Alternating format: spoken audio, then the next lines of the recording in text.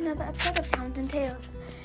And today I'll just be talking about why I like Wings of Fire.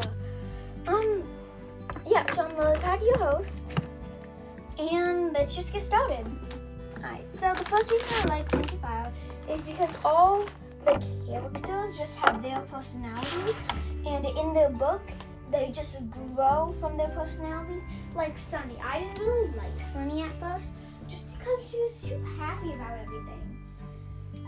And I didn't really like that. But then I saw how she grew, and then she got, she was like, oh, well, this isn't going to work. And then she got, braver, and then I liked her, because her personality grew.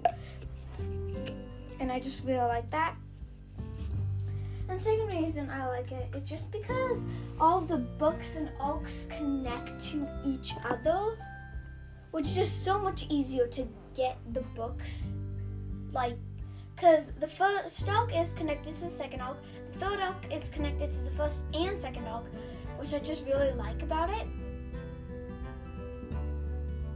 So, like that.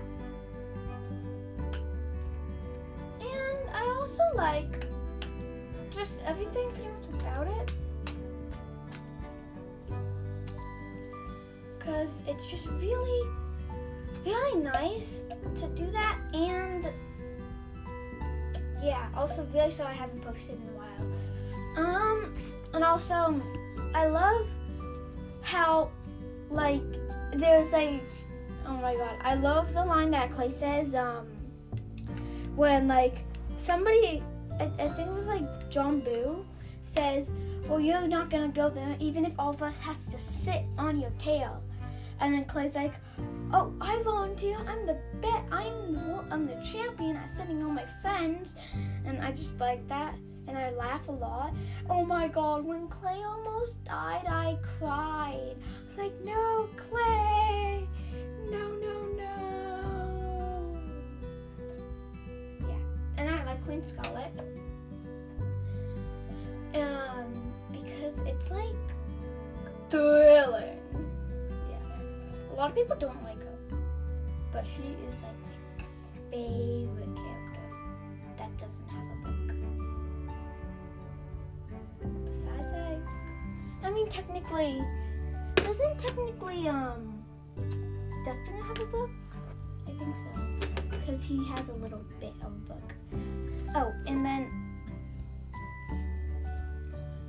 I also like it because it's just Wings of Fire is just getting better and better as it goes. And then I love the characters more and more and more of just how they do it.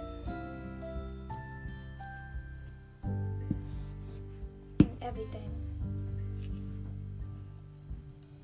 So yes, that's what I like about Wings of Fire.